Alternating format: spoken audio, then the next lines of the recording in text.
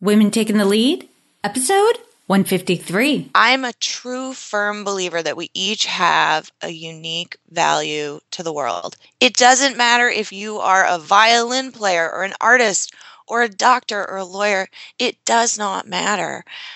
But when people's gifts are squelched, there is no greater pain for me than to see people not pursue their dreams because of an experience or because they haven't worked through something or because they have a boundary that they cannot push past, because I think we just have so much to be that we're capable of and of giving in the world. And so those are the business owners that I love to work with. Those are the people that I love to work with.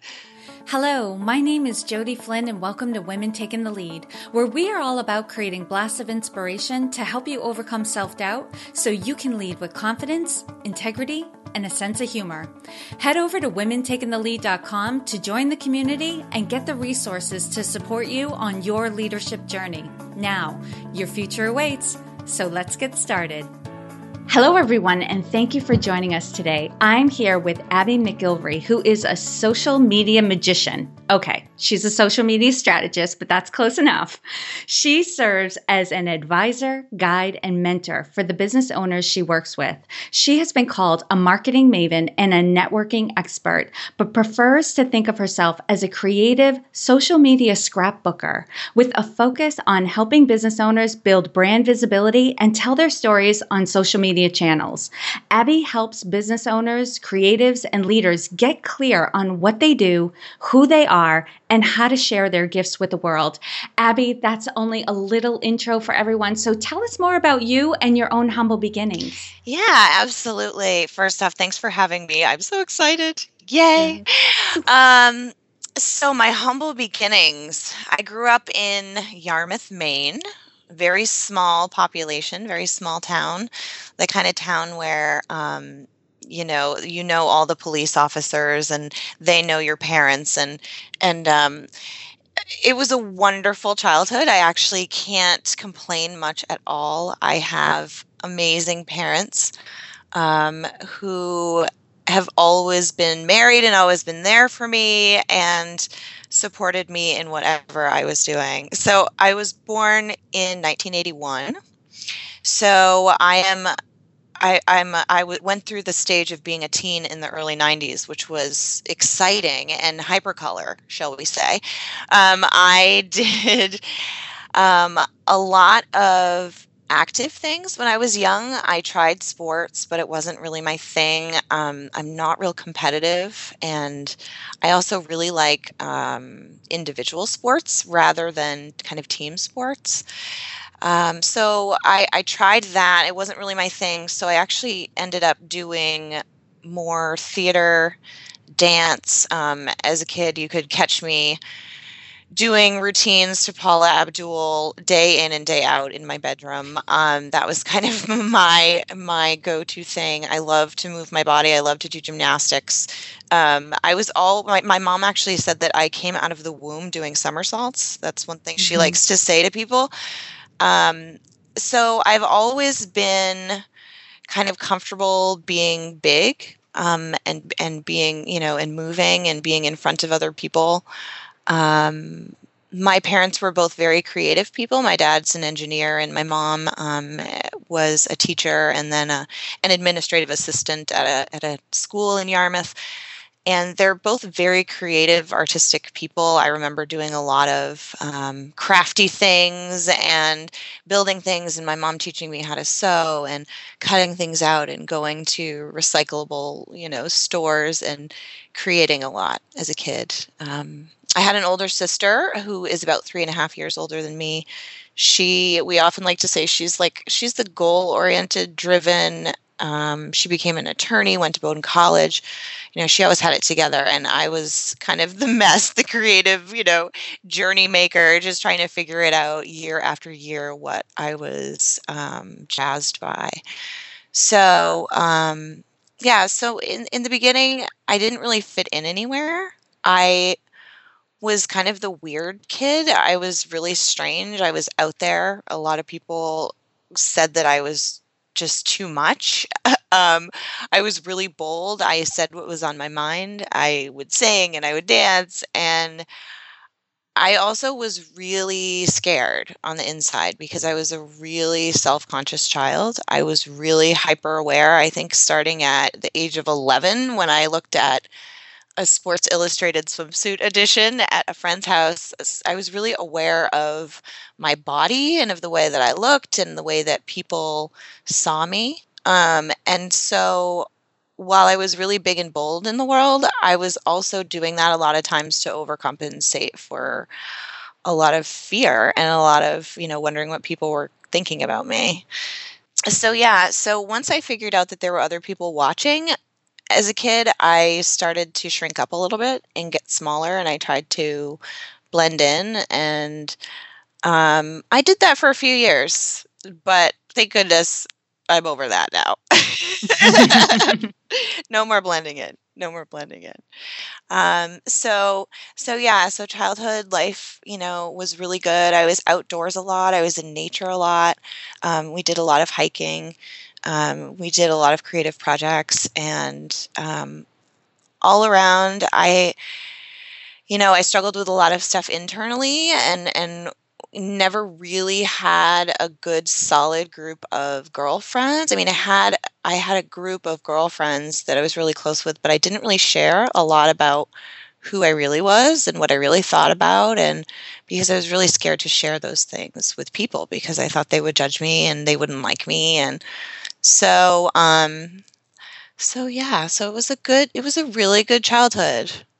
It was And good. And it was really, really hard. It was really hard internally, emotionally. We weren't a family that had a lot of friends. We didn't go a lot of, places and do dinner parties and do vacations. We weren't really social people. So I felt very, very alone a lot of my childhood. I think I probably spent most of my time in my bedroom writing down song lyrics and painting and doing things like that rather than hanging out with friends. So I was kind of an isolated child, and by choice, I think I was really scared of people and didn't really get a lot of opportunity to get over that fear as a kid. So yeah. and Abby, I have to say that I don't think there's any mistake that you started off being very out there and sharing yourself with the world and then suddenly became self-conscious and retracted back into yourself only to then work through whatever was going on with you that, even in the face of the fear of being self-conscious and wondering what people were thinking, you started putting yourself back out there again, because that's what you do for your clients. I know a lot of people, a lot of small business owners, especially women, when they're first starting their business, they struggle so much with the fact that they have to put themselves out there and they have to share, more of themselves than they naturally would. Yes. If they weren't a business owner, and that you help them through that process so that it's authentic to them, it's enjoyable for them, and even if they're scared, that they can do it. Yeah, absolutely. I think we all learn through our experiences what we're comfortable with. And the thing about social media is that the first word in social media is social. And we all have different levels of comfort with social situations and with putting ourselves out there and with being vulnerable about things and telling stories about ourselves or about our businesses. So I feel like I often need a little line on my business card that says social media therapist or social media counselor because it really does come down to people call me with, I need help with my Facebook page. And then what we end up talking about is their connection to their business, their fears around it, the struggles around it, the boundaries they're feeling, the lack of support they have, the lack of, encouragement that they have in their lives. And so a lot of what social media comes down to is getting super comfortable with who you are and what you have to tell the world. And most people, when they start talking about that, haven't even thought about that. Most Mhm. people don't think about telling their own story on a daily basis. And every single day, I have to tell the stories of the monthly clients that I work with in a different way.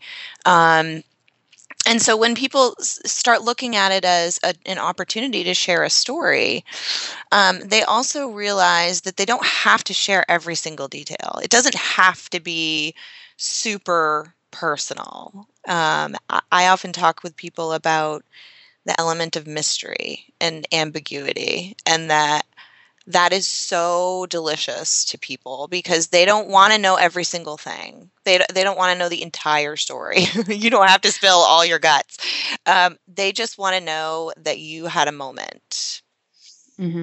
Yes. You I've heard, know? Yeah. yeah, I've heard someone say before that you should share enough to create a connection and make a difference and then stop. That is such a good rule. That is such a good rule. That's a great rule. I mean, I have a 3-line rule on Facebook that your post should really be about 3 lines long. Any longer than that, and you're just want. So keeping it short and really thinking about what is the lesson here, that's really hard for people a lot of Hmm. times. Not everybody thinks with that Don Draper marketing brain like I somehow have developed. Um, so we have to be taught how to do that, and we have to be taught that it's okay. It's okay. Some people are not going to like what you have to say. They are not going to like it.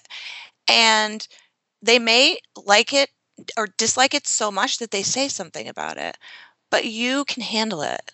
You know who you are. If you put it up there and it meant enough to you, not that you have to defend yourself in any way, but you can stand behind it. And that's my rule with posting is if you can stand behind that no matter what somebody else is going to say about it, then post it. For Hmm. but yeah, a lot of people get stuck in the what are people going to say? What's the reaction? What's the response going to be here? And I find that women in particular are ready to talk about that fear and they're ready to get over it and start being more brave about putting this stuff out. And it just takes practice and persistence and pushing yourself to do it. Yeah. Yeah. That's a great segue, Abby, because the next thing I want to chat with you about, because as soon as we started talking about social media and telling your story, you were right there. You were on fire, in your power, ready to go. You have your mission Yeah. and you're out in the world doing it. Yeah. But where I want to go now, before we get into all the good stuff later, is a time in your life when you were playing small, right? Where you didn't realize how powerful you were and you undervalued yourself. And you may not have been aware of it at the time. A lot of times it's only in retrospect that we realize, like, oh my gosh, I totally underplayed myself in that moment and I could have done more. Share with us the story and the lessons you've learned. Oh, it was hard to narrow it down to one, let me tell you. Because I've had many of these lessons in my life. I think I, I've always been very hyper aware of being female and being blonde and being um, somewhat, privileged in the world and the expectations and the values that go along with all of that. And so when I was thinking about these playing small moments, I actually realized that there were a lot of them. There were a lot of moments where I was terrified to show my light because someone else might dim it. Um, and I dimmed myself for many, many, many years because a lot of people didn't understand and weren't ready for that energy.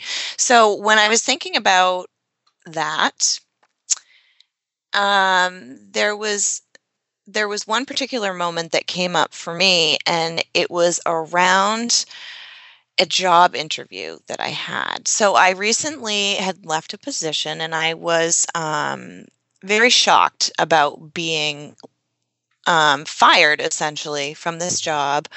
I thought I was doing a great job at this current position, but it turned out that the higher ups didn't think so. So once that was communicated to me, I figured, okay, well, what's a girl going to do? I have to go get another job. What am I going to do? So I had a couple weeks before been, doing some training sessions at a technology training center, and I had met some people over there, and so immediately I went into panic mode. I was told that I needed to leave the organization, and I called my mom and I called my dad, and they did the mom and dad thing and said, you have to have health insurance, you have to have an income. What are you going to do? Um, and so I said, I've got to get a job, and I've got this low hanging fruit. I know these people, and let me go do that. So I was in a moment of panic, and I called them and I said, I don't know what you have for me to do, but I will do anything. I will do whatever you have. I need a job. So I went into my interview with these two people that I had met one time before and didn't really have such a good feeling about them. But, I was like, oh, gut, just go away. Just, you need a job. Push through, persevere, right? So I sat down in this interview, and one of the first things that one of the interviewers said to me was, "Hey, is that a tattoo on your arm?" And I said, "Yeah, I recently got this tattoo. It was just a small tattoo on my wrist that says create, because I had decided that I needed to do some more creative things in my life and make some things happen. And so I got that tattoo, and I said, yeah, it is. And I showed it to him, and he said, you're not planning on getting any more tattoos anytime soon, are you? And I said, no, I'm not going to no, I'm not going to do that. And my ears got hot, and I started to shake a little bit. And we went through the interview, and they asked me lots of questions, and it made me, prove my value and talk about what I was going to bring to the business. And they basically said, okay, well, we'll bring you on in a sales capacity. And I said, great, when do I start? But what I forgot is that I needed to interview them. Was that I had a value beyond just filling a space and filling a chair. But I was in a moment of doubt and desperation, and in a moment of not understanding my true worth and what my path was. I knew I was on a long and winding road, and I knew I needed to fork off in some direction, and I was just so hopeful that maybe this would be, the way. And needless to say, it was the most terrible experience. I worked under a leader who taught me a lot of lessons about how never to speak to people, how never to behave, how to be kind, how to be patient with people. She taught me a lot of lessons in a really, really painful, difficult way. And I had this other very interesting moment that stands out from that time in my life when so the two bosses, turns out they were married, which I didn't know when I got into working for the business. And they had a lot of marital issues. But anyway, the husband at one point came in, and he said, "Oh, we just heard that someone in one of our classes got a new job, and it's related to something that we trained them in." And I said, "Oh my gosh, it's so exciting!" And I clapped, and I just did my Abby, I'm excited thing, which is totally normal for me. And he looked at me in front of a team of 8 people, and he said, "Abby, why are you so damn excited all the time? Can you just tone it down?" And, oh, pardon me, it brings me to tears. just to think that I stayed there another, 3 weeks and stuck it out with a leader who did nothing but want to dim my light. That was a hard moment for me because I really went home and I really went, oh my gosh, maybe there is something wrong with me. Maybe this is the problem. Maybe this is why I'm not successful. Maybe I'm too excited about things. Maybe people are not ready for that. And for 3 more weeks, I tried to dim my light and I tried to please and appease and be perfect and fit the mold of what he wanted me to be. And then I woke up after a few nights of not being able to sleep, and I just said to myself, I can't do this. I just can't be somebody that I'm not, and I cannot be in a place where I am not wanted for everything that I have to offer. And my energy is me. It is me. It is who I am. And I don't want to be in a place where that's not welcome. So I got the heck out of there.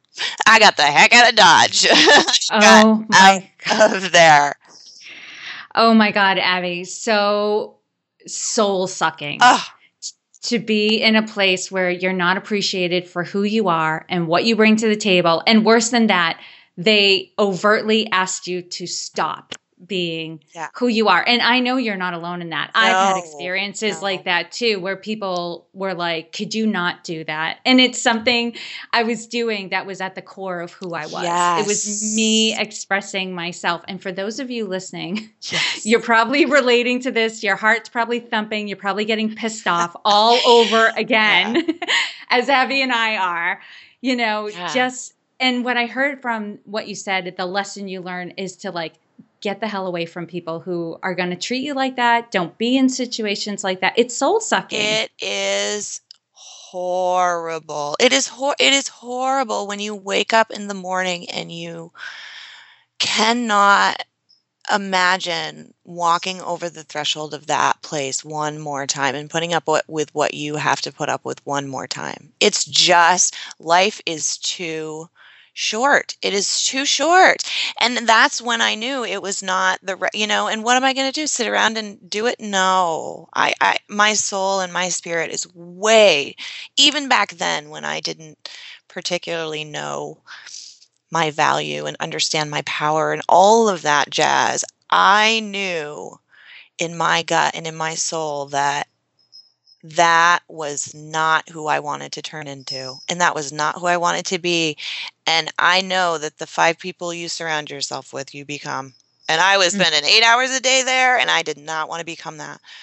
And you started to consciously. Oh, I did. It was awful. I am, there is nothing that I hate more than gossipy and talking about other people. And the leader that I was working under was so that way that I found myself doing that. And I went home one day and I went, yuck, I just feel I don't want to talk about other people negatively. That is not who I am.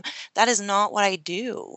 I don't want to be around that. So I had a choice, and I'm so grateful that I believed them when they showed me who they were. Yeah. Huge. Huge. Believe people when they show you. And sometimes they have to show you 3, 4, 5 times before you go, oh, okay. Okay. The tattoo comment, that was number 1. The trying to set me up on dates with that was number 2. And wow, and when you look back and you see the things that essentially were just smacking you in the face with the universe going, no, don't do, no, you're worth so much more than that. That was, those were some good moments in that job. Now, Abby, take us to another place. What I'm interested in now is your wake-up call, right? It could have been a bolt of lightning or a slow awakening, but at some point there was a moment where you were ready to take action on it. So share with us that story and the steps you took that led to your success. That's a big one. That's a big one. And so this is the really big, scary one, because whenever we learn the biggest lesson that we learn, I feel, we have to go through an incredible amount of shame and pain, and we have to do whatever we can to cope with that shame and that pain. And for me, this story never really got told um, because of the position that I'm in the greater Portland area, where it's the biggest little city, I think, in the world. Yeah, it's 2 degrees of separation. We all joke about that in the Oh, yeah. greater Portland area, that you are 2 degrees of separation from everybody Yeah, I else. mean, it's rare that I know someone that I don't have 13 Facebook friends in common with. So, um, so I've also always respected that people have to do what they have to do with what they have in any given moment, and we all do the best we can with what we have. So it's important before I tell this story to say that I've been working on this story for a long time and on thinking about what I remember and what I remember to be true, and talking with one very close friend in particular who I can really, talk about the hard stuff with. So I'm having be brave moments today where I have to listen to my own advice and really just put it all out there. So what this story really comes down to is a man who invited me into his office, and he said, "Have a seat." And I sat in his sturdy fabric chair, and I looked at him across his huge oak desk, very organized desk, everything, in its piles and its places. And he sat there with his suit coat and his sweater vest on, his hair nicely coiffed, and he picked up a magazine that he had on his table, and he tossed it across the table to me, and it landed in my lap. And I looked down at it, and I saw that it was a publication that we'd been working on for the business, for the organization. And he said, "Look in there. Look on page 14." And I slowly opened up the magazine, and I leafed through the pages, and there was page 14, and there was a photo that I had selected from our kind of archives. I was responsible for all of the website design in the organization. We had rebuilt our website. We had built up the entire social media strategy. We had grown groups and groups of people coming together. We had changed events. I was running a video newsletter. And one of the kind of side things that I was asked to do was just to pick some photos for a publication we were putting out. So I had provided those photos to the person who was organizing the booklet, the magazine. And so he looked at me and he said, "See the third photo down?" And I said, "Yeah." And he said, "Can you go show me the email where you have written permission to use that photo?" And I said, "Well, I know." I said, I know the photographer. Do you want me to call?" He said, No, I want you to go walk to your office, pull up your email, and show me the email where you have a release to use that photo in print." And I said, "I have one for the website." I said, "When we did the website, I had him do a release form for the website." I said, "Let me go just look at it. Let me read it." So I went to my desk, I did that, and I came back and I said, "Well, it turns out that this just covers the website." And he said, "What do you expect me to do?" And I said, "I don't know. This was a team effort. We all did this. I wasn't the only one that put in photos. I was just doing what I was asked to do. We didn't talk about photo releases for print. I don't know." And he said, "I can't walk in and explain this to the board and let you stay here. So I think it's best that you find a new job." Um, and I sat there stunned. And I put the magazine down, and I cried, and I had never cried in front of him before. I'd always held it in.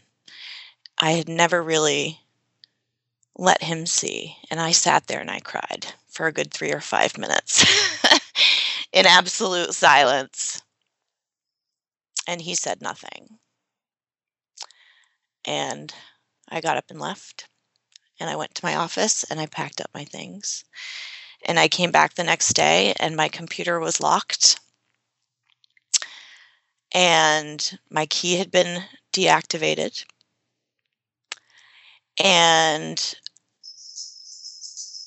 I was forwarded an email that he put out to the world that essentially said, Abby's found a new opportunity. We're thrilled that she'll be moving on. I'm sure she'll share more information with you as soon as she has it available. And that was the end of it. So for me, my conditioning and what I had always done in the past was that I would have gone into panic mode, and I would have raced to find a job, and I would have raced to find someone else to prove my value to. I would have raced to fit my super weird blobby self into a circle or a square where I did not fit again.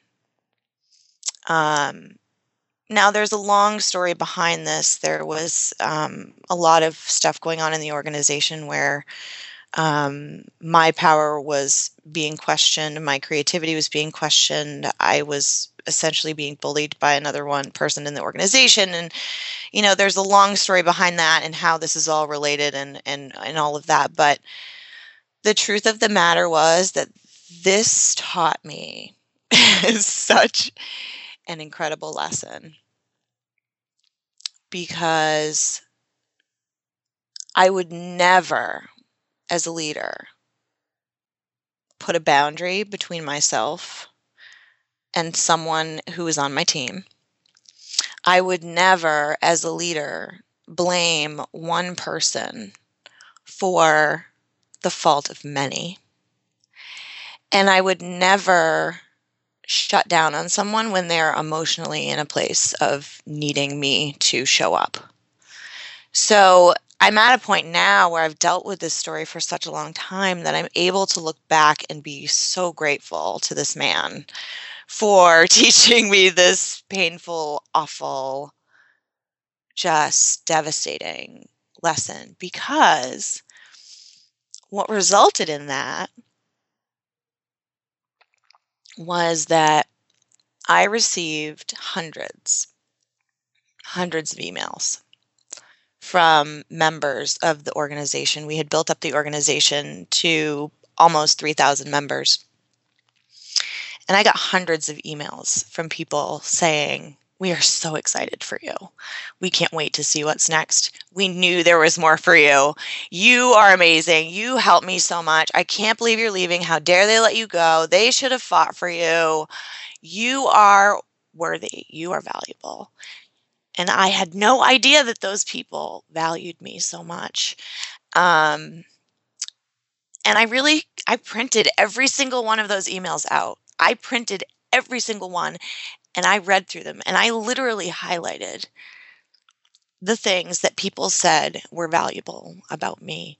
And I decided that it was time for me to start doing what my heart wants to do, what my real help to the world can be. And what I thought about when I look back on my time at that organization and how tough it was, the one thing that people consistently came to me for was, just hear me. Just hear the problem that I'm going through right now, whether it's related to technology or marketing or social media or business growth, or I need a support system, or I need a website, or I can't figure out this e-commerce button.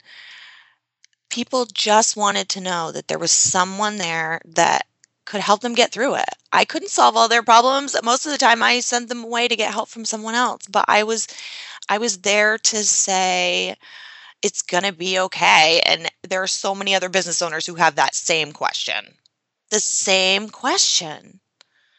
So I figured, I do a pretty good job of helping people feel not useless, helping people feel smarter about the things that they really want to know about. And I really had to decide to start building my own dream.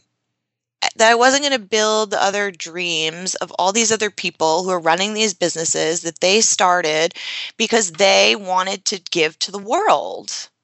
What the heck do I want to give to the world, and how can I help? And thank goodness I happen to be really good at social media, which is what I love to do, which is writing, graphics, videos, images, telling stories. To me, it's the most exciting, fun, cool thing in the world. And it just happens to be what people also come to me for. And in Maine, where there are not a lot of people, in my opinion, who are really invested in doing it from a wholehearted, whole marketing, heart-centered storytelling approach, it just kind of blossomed. I just basically made up a package. I was like, this is what I think I can do for people. And I put it into the world, and they said, yes, but we also want this. And I listened, and I adapted, and I recreated. And as long as I stayed true to my gut and stayed true to the people who were telling me what was really the most valuable to them, I haven't lost my course. It's been 2.5 years, and I've been successful. And it was 3 days after I got locked out of that organization that I called my dad. I'd been crying for probably 2 days, and I had a revelation. And I woke up, and I called my dad, and I said, Dad, I am not like everybody else. I cannot do this corporate nonprofit teaching. That was all my background. It was all corporate nonprofit teaching, to be on a board, show up to the executive director, put your big girl pants on. I said, I can't do this anymore. It's not my value. I'm going to start a social media business. And he went, what in the hell are you talking about? Are you crazy? And so at that point, I really started talking with him about the possibilities of these things. And there was no one out there doing it. And I knew that I had to do what I loved, and I knew that I had to help people with this huge, scary, terrifying, on a daily, momentary, hourly basis stuff. Oh, Yeah. Abby, I just got to jump in because I'm like, there's so many great things about the story you just shared. And one, I just want to acknowledge you for telling it. It's a big deal. Thank you. Oh my God. I feel great. Yes. And it's incredibly freeing. Shame only thrives in isolation and when it's hidden and kept in a dark box. But when it's exposed to the light, it goes away. I literally feel like I have a new feather in my wings. You definitely do. And, because what people don't know is you and I only recently met, even though we've been aware of each other for years, yes. right? And I remember you when you started working for this organization. And my thought when you came on the scene was, wow, what a great hiring decision it was for this organization, this old stodgy organization, to hire this young, fresh-faced woman who was going to be the energy in the face of the organization. And I didn't know what had gone on. It was only like after the fact that somebody said like, oh, she's not there anymore. And I was like, what? Yeah. And I was like, how did they lose her? But good for her. Same thing. Good for her. She's meant for better things, knew you were going places. But what's so great in what you shared is in this horrible experience, you're exactly right. It shapes who we want to be. And it's actually something I'm covering in a future podcast and in the ebook I'm writing, that it's usually our worst experiences that shape who we want to be going forward and how we want people to feel Yes. when they're around us. Yes. Because that was really what it was. It was, I never want someone to feel small. I never want to be responsible for not communicating someone's value, or it just, I'm a true firm believer that we each have a unique value to the world. It doesn't matter if you are a violin player or an artist or a doctor or a lawyer. It does not matter. But when people's gifts are squelched, there is no greater pain for me than to see people not pursue their dreams because of an experience, or because they haven't worked through something, or because they have a boundary that they cannot push past, because I think we just have so much to be that we're capable of and of giving in the world. And so those are the business owners that I love to work with. Those are the people that I love to work with. um and I also, I mean, there is so there's so much that I learned about what a leader is and a leader isn't. And one thing that was really apparent with me working in an organization like that is that leaders need to be people. They have to be people. They have to show up. They have to be present.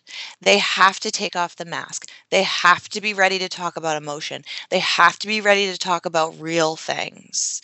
They have to be ready, if they have a team, particularly a team of women around them, to facilitate conversations. And that, looking back, was desperately missing. This same person at one point called me to coffee, and it was my, I think, third day on the job, and someone had directly asked me a question in a board meeting, and I had answered it, and they continued to ask me questions, and so I kept answering them, and then, he slowly moved us on, and he called me to coffee, and he said, um, the boardroom really isn't a place to bring your heart. It's really a place to listen. And I said, okay, all right, okay. I was mortified. I was horrified. Um, so other people are going to want you to play small. It's much, much, much, much, much safer for them if you stay small. And that's where I think the real struggle came in with me working for that organization. Was some people just are not ready for the energy and the creativity. Some people are not. With energy, with innovation, with creativity comes a lot of risk and a lot of failure and a lot of humiliation and a lot of doubt and a lot of ambiguity. And there are a lot of people in the world who are leaders who are really scared of that. And it doesn't do the organization any good to be afraid of those things. I too, like you just reflected, Jody, all along, that's all I heard was you have brought light to this organization. You've brought young people into this organization. You've given it a new look. You've given it a new vibe. It's a new charm. And then in the end, to have that moment where that didn't matter. Who I was not good enough. Mm-hmm. I never, ever want people to have that moment. And that's a great segue, Abby, because you were just talking a lot about leadership and who a leadership has to be. How would you describe your leadership style? Yeah. Oh, this is so interesting because I've never, ever really thought of myself as a leader. So it's so funny because when I think about a leader, I think about a person who is officially in a position of power, right? And I feel like I in my brain I go, well, I've never been a CEO, and I'm like, oh wait, yes, I actually am, and I have been for the past 2.5 years. I'm the CEO of my own business. I've never managed a big, large group of people before. Wait, yes, I actually have done that, and I'm not influential and like I don't. Oh wait, but I actually hear that people do listen to what I have to say. So I'm just starting to actually wrap my head around me as a leader. Um, but to me, there are a couple of things that are really important, and really it comes down to, I think, three. Number one, as a leader, we have to understand that we cannot be the smartest, the biggest, the brightest, the best. It is not, as a leader, it is not my role to be perfect, to do everything right, um, to demonstrate what it looks like, what perfection looks like. That's not my role. My role is to surround myself with people who are smarter than me, who make me look at things in a different way, and who challenge me as a leader, and who are willing to have real live conversations that make us all better as human beings. Um, I've worked with a lot of leaders who were hierarchical and thought, well, they're below you, and so you don't get to do that, or you don't get to say that, and you don't get. And to me, a leader sits in a circle with her team, and she doesn't sit with a giant oak desk between her and her employee or her teammate. It is us all sitting around figuring this thing out together. And so for me, that's really, really, really important. Um, the other thing that my parents instilled in me really early on that I think is so super important is that you have to be it. You have to show people what you preach. You have to do what you are, what the core values are to you. You have to behave that way every day. If you want the people who follow you and the people who are your employees, and if you want them to be honest and open with you, you have to do that with them. If you want them to show up and be excited about their job every day, you have to give them your excitement about your job and what you do. If you want your organization to be innovative and creative, you have to be willing to take risks. You have to show those people that you trust them. And so I really think that what it comes down to is a lot of leaders do a lot of telling and not a lot of showing. And showing people what it looks like to be in an organization or to be in a business and to be the culture of the organization is super important. Super important. And Yeah.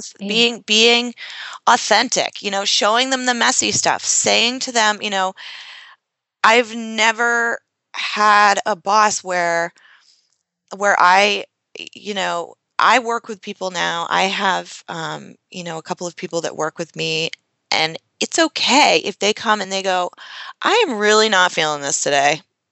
Like I need to go for a walk and clear my head because I don't want anyone to force themselves to show up. I want to give people the tools that they can to show up. So you have to I think as a leader, we have to model that sometimes it's messy and sometimes it's hard and sometimes it is difficult and sometimes I'm going to cry. And as a leader, when I get frustrated, I'm going to cry. And I might need my employee or my partner or whoever to be there and just be with me. And like that's normal human existence. That's just how it is. Like be authentic. And you segued right into the next question I'm going to ask you, Right? which is what is your biggest leadership or business challenge that you're faced with right now?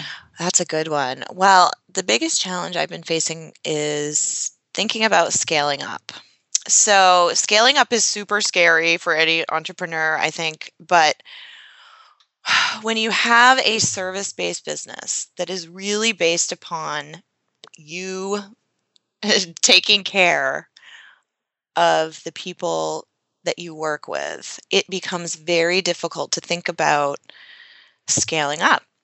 Because what that means is I have to bring other people in who exactly reflect those values and those things that I think are important and those things that the business owners I work with and my monthly clients come back to me and say, that's why we love you, Abby. That's why we work with you.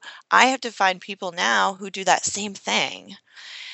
And it's kind of an interesting challenge because I have so many people kind of in my Google Docs spreadsheet that might just be perfect for working with me, learning how to do this. I'm ready. I'm ready to teach other people how to do what I do. I'm ready to scale up. I'm ready to start doing, bigger things. Um, but it's terrifying. So that that to me is huge. And I love to get things done quick. I love things that last, 3 days. But this is going to be a really big transition process for me. I'm going to have to call in a lot of help. I'm going to have to be super vulnerable about sharing my finances and my budgets and my tools that I've been keeping kind of under wraps and quiet. Mhm. So I think that's the biggest obstacle right now. And what it really comes down to is me having to share this little baby that I've been growing inside of me with some other people and hope that they can nurture it the same way that I nurture it. So that's Great analogy. So right. great. So let's take it on the flip side. What's one thing you're working on that you're really excited about? Yeah. Ooh, that's fun. So one thing that I really want to get going is that what I've figured out is that 9 times out of 10, when I talk to people, they have something hidden inside of them that is tugging at them, that they deep down in their soul know they just have to do, and they can't get around to doing it. So sometimes this has to do with social media, but usually it doesn't. Usually that's an end product. Usually social media is the distribution channel of the dream. Once you have it, you get to share it with everyone, right? But helping people really figure out who they were, what was the dream that they once had, and why aren't they doing it now?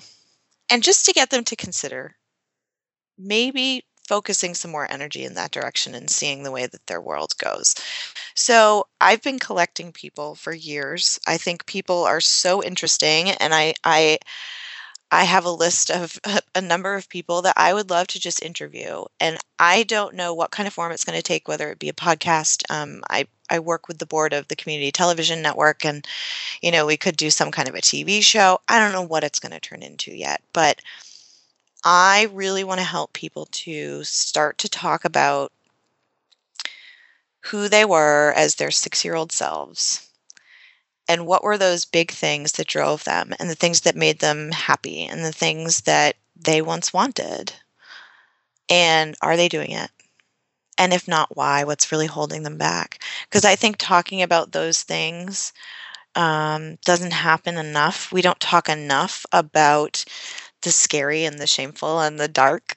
And I want to be some kind of catalyst to lead people to do that more often. I do it in private sessions with people all the time, and I do it with phone calls with people all the time. Um, but I want to start sharing those stories on a bigger scale so that people, particularly people in Maine who are still really terrified to talk about the scary stuff and the failures, um, that they get more comfortable sharing those stories because it's going to lead to bigger, deeper connections. It's going to lead to more bravery. It's going to lead to more people being willing to risk it because they know that other people have survived. Yeah, I was just thinking that it's going to lead to courage when we realize other people have failed and they're still standing and they're still Yeah, growing, and moved on. Then we know that we can do it yeah, ourselves too. yeah, Love, yeah, love that. yeah. Love that. And Abby, you have a lot going on. I'm sure the people listening are like, okay, she started her business. She's got all these projects. She has monthly clients. Whoa. Tell us about your support system. Who do you have around you that helps you to do what you're doing today? Oh, yeah, that is huge. Oh my gosh. So I have a new word, and actually, it took me about a year and a half into my business. So about a year ago, I came across the word tribe, and For me, I've always looked at myself as a survivor. I can do this on my own. I don't need anybody. I am Wonder Woman. What are you talking about? I don't need anybody. But in the past, okay, since I hit 30, so in the past 4 or 5 years, I have figured out that we were never meant to do this alone. We were meant from day one to be surviving in tribes. We were meant to be working together, sharing talents. We were meant to turn off sometimes and to need time to heal. And we can't just do that without other people supporting us. So I've been thinking about tribe a lot lately and about the real people, the real sisters, the real brothers who show up for me. Um, and first and foremost, it's my mom and my dad. I mean, no matter what, they have always been able to see me and validate who I am, and remind me that, all the money in the world, none of that matters. Kindness matters and love matters. Leaving your little mark on this earth, whether it be in your garden or whatever, that's what matters. Nobody's going to remember any of that other stuff. Um, they've always been a great support system for me. But it's always been hard for me to open up about my feelings. I also grew up, really hiding crying and trying not to, like, when that cry is coming, I got so good at choking that down like I just did. Um, that really starting to find people who are comfortable with me being vulnerable and being sad and being joyful, and all of those things are really important. So my best friend, my business partner, Angie, is the most amazing support system I've ever had. She hears me, she shows up. She doesn't tell me what to do. She doesn't give me advice. She doesn't try to fix it. She just is there and lets me be. And I never realized what an incredible power that is, to just sit and be with someone. So Angie is a huge support system for me as well. Um, and it may sound funny, but I have tons of Facebook friends and I have tons of followers on Instagram and Twitter and all of that. But when it comes down to it, that's my support system. Those are the three people who I can call in any situation and just let it all out. They're really the ones. And I have a handful of really close friends that for any given moment I can call them and say, let's go for a hike, let's go to the beach, I need to scream, I need to paint, like let's go do something. So but that's only in the recent, year. I've really depended a lot on um, writing as a support system for me, creative work, painting, drawing, collaging, my scrapbooks. Those things have always been who I've talked to. They are the ones that I could safely tell my feelings and thoughts to without any judgment. So I still do a lot of that. My support system is still, I'm still learning how to let them in and share those vulnerable, scary things. But yeah, that's really my support system. And then whenever I need, that energy, that strength that I just cannot have, if I put up a Facebook post that just says, Lord help me, somebody send me something, my support system shows themselves. They really do. And I have a number of close friends who, I've recently, as you know, gone through something really hard in my personal life, and I didn't realize how engaged people were in my story and supporting me, and people who have my back. So it's been really incredible. I have a great support system. It's a multifaceted support system. Yeah. I really like, Yeah. I mean, what's really funny is through every answer you've given, you've you've conveyed your values of that holistic, soulful approach. You Yeah. have a holistic, soulful approach to everything that you do. Yeah, you have to. And it shows up. Yeah, I love it. All right, Abby, now we're going into the quick leadership roundup. So these are some rapid fire questions with some rapid fire answers. So tell us, what is one practice that you have that helps to make you a better leader?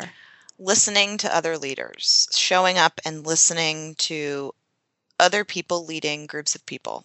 That is huge. Whether it's YouTube, whether it's an event that I can go to, learning from other people who I want to be like. That is my biggest tip. And what is one book you'd recommend to another woman to help her develop her leadership? Oh, that's a good one. Okay, so for that one, I have to go with Rising Strong by Brene Brown. So Brene is absolutely one of the most influential people in my life in terms of who I listen to and who I turn to for strength. She is not perfect. She is real. She, in the book Rising Strong, really talks about what it takes to be resilient and to get back up, because we are going to fall and it is going to hurt and we are going to make mistakes and we're going to hurt other people. And we have to wake up every day and make a choice about how we're going to live our life. And after reading Rising Strong, I really understood what courage meant and what it means to show up, what it means to get up, what it means to keep going despite it all, because there is a greater lesson in it all. There's a greater purpose in it all. And every book Brene has written, from, The Gifts of Imperfection to, she's just wonderful. She's just absolutely wonderful. And Rising Strong really talks about what we don't talk about a lot, which is failing and how awful it is and how we can get back up and what are the characteristics of the people who get back up and keep on going. Because I want to be brave with my life. That is one thing that I know, is I want to be brave with my life. And if I want to do that, I have to keep going. That's it. I just got to keep going. Amen. Amen. And Abby, what advice would you give your younger self? Oh, girl, what would I tell her? I would say, put on your sparkles and keep dancing. I would say, be big, be bold. Don't let anyone dim your light, girl. Don't even think about ever letting anyone dim your light for a second. That's what I would tell her. And that's some advice we can all use and continue to hear over and over and over again. Yes. Love that. All right, Abby, share with us a quote or a mantra and why it has meaning for you. Oh, man. Well, you should know first I have a collection, but in thinking about this, I came down to 2. I narrowed it down to 2 from about 846. So there's 2 that I want to leave. That's a good effort. Yeah, I'll let you. It is. It's good. So one is for everyone, and then one is for women in particular that I think is really powerful. So one of my favorite phrases is from Gandhi, and he says, "In a gentle way, you can shake the world." And I truly, truly, truly believe that everyone in their own gentle way can make an impact on the world. So that's, no matter who I look at, no matter who I see on the street, no matter who I see, in a restaurant, no matter who I see what they're going through, I always try to think about that they are just doing the best they can to shake the world. The other quote that I love, this one's particularly for women who might be a little scared of what it means to have their own power. "A woman who does not require validation from anyone is the most feared individual on the planet. That is Mohadesa Najumi. And I love that quote, because if we do not require validation from anyone, that's going to freak a lot of people out. It's going to scare a lot of people. But it's only when we seek to validate ourselves, when we step into our own power, and when we do these beautiful, wonderful things that we were put here to do. And it also reminds me that there are going to be people in my life who are very fearful and who are going to be naysayers. I always love the phrase, haters gonna hate, and I expect them to be there. I expect people to be fearful of how big I want to be in the world. I expect people to be fearful of those big, scary, dark things that I want to talk about. And I'm never surprised when they are. And I greet them with empathy and with the listening ear as often as I can, because it's not easy to be powerful, and it's not easy to believe so wholeheartedly that you are worthy. It's not as easy as it seems. So it's just a great reminder that no matter how scared you are, it's really just about your own validation and you doing what you know is true for you, authentic for you, what feels good, all of that. Yeah. And Abby, we've gone a little long, but every minute was worth it. And I know there are women listening who are going to want to check you out, see you on social media, and connect with you personally. So tell us the best way for this community to connect with you. Yeah, absolutely. I'm happy to connect with people. I love to chat and share stories and information. So on social media channels, I have the same handle on Twitter and on Instagram, just to keep it simple. It is at FunkyFabAb. Yes, you heard it right. At FunkyFabAb. FunkyFabAb. FunkyFabAb. And then I, of course, am on Facebook. My business is called From the Nest, and you can find From the Nest on Facebook as well, or you can look me up. I'm Abby with an IE. And for those of you who are listening, I know you're on the go, oftentimes running or in the car, and you know you can find all the links and resources shared in this episode at womentakingthelead.com. You can put Abby in the search bar, which is ABBIE. Her show notes page or the blog post that accompanies this episode will pop right up, and you'll find everything that she's shared with us in that page. And Abby, thank you so much for taking the time to inspire and enlighten us. We are all better for having met you. I can't tell you how much I appreciate it, Jody. I'm better for knowing you. Thank you for joining me on Women Taking the Lead. Are you ready to take the lead in your own life but need some support? Head over to womentakingthelead.com/contact to introduce yourself. And to strengthen you on your leadership journey, I'd like to send you off with a quote from Marianne Williamson. Our deepest fear is not that we are inadequate. Our deepest fear is that we are powerful beyond measure. It is our light, not our darkness, that most frightens us. We ask ourselves, who am I to be brilliant, gorgeous, talented, fabulous? Actually, who are you not to be? You are a child of God. Your playing small does not serve the world. There is nothing enlightened about shrinking so that other people won't feel insecure around you. We are all meant to shine as children do. We were born to make manifest the glory of God that is within us. It's not just in some of us, it's in everyone. And as we let our own light shine, we unconsciously give other people permission to do the same. As we are liberated from our own fear, our presence automatically liberates others. Again, thank you for joining with me, and here's to your success.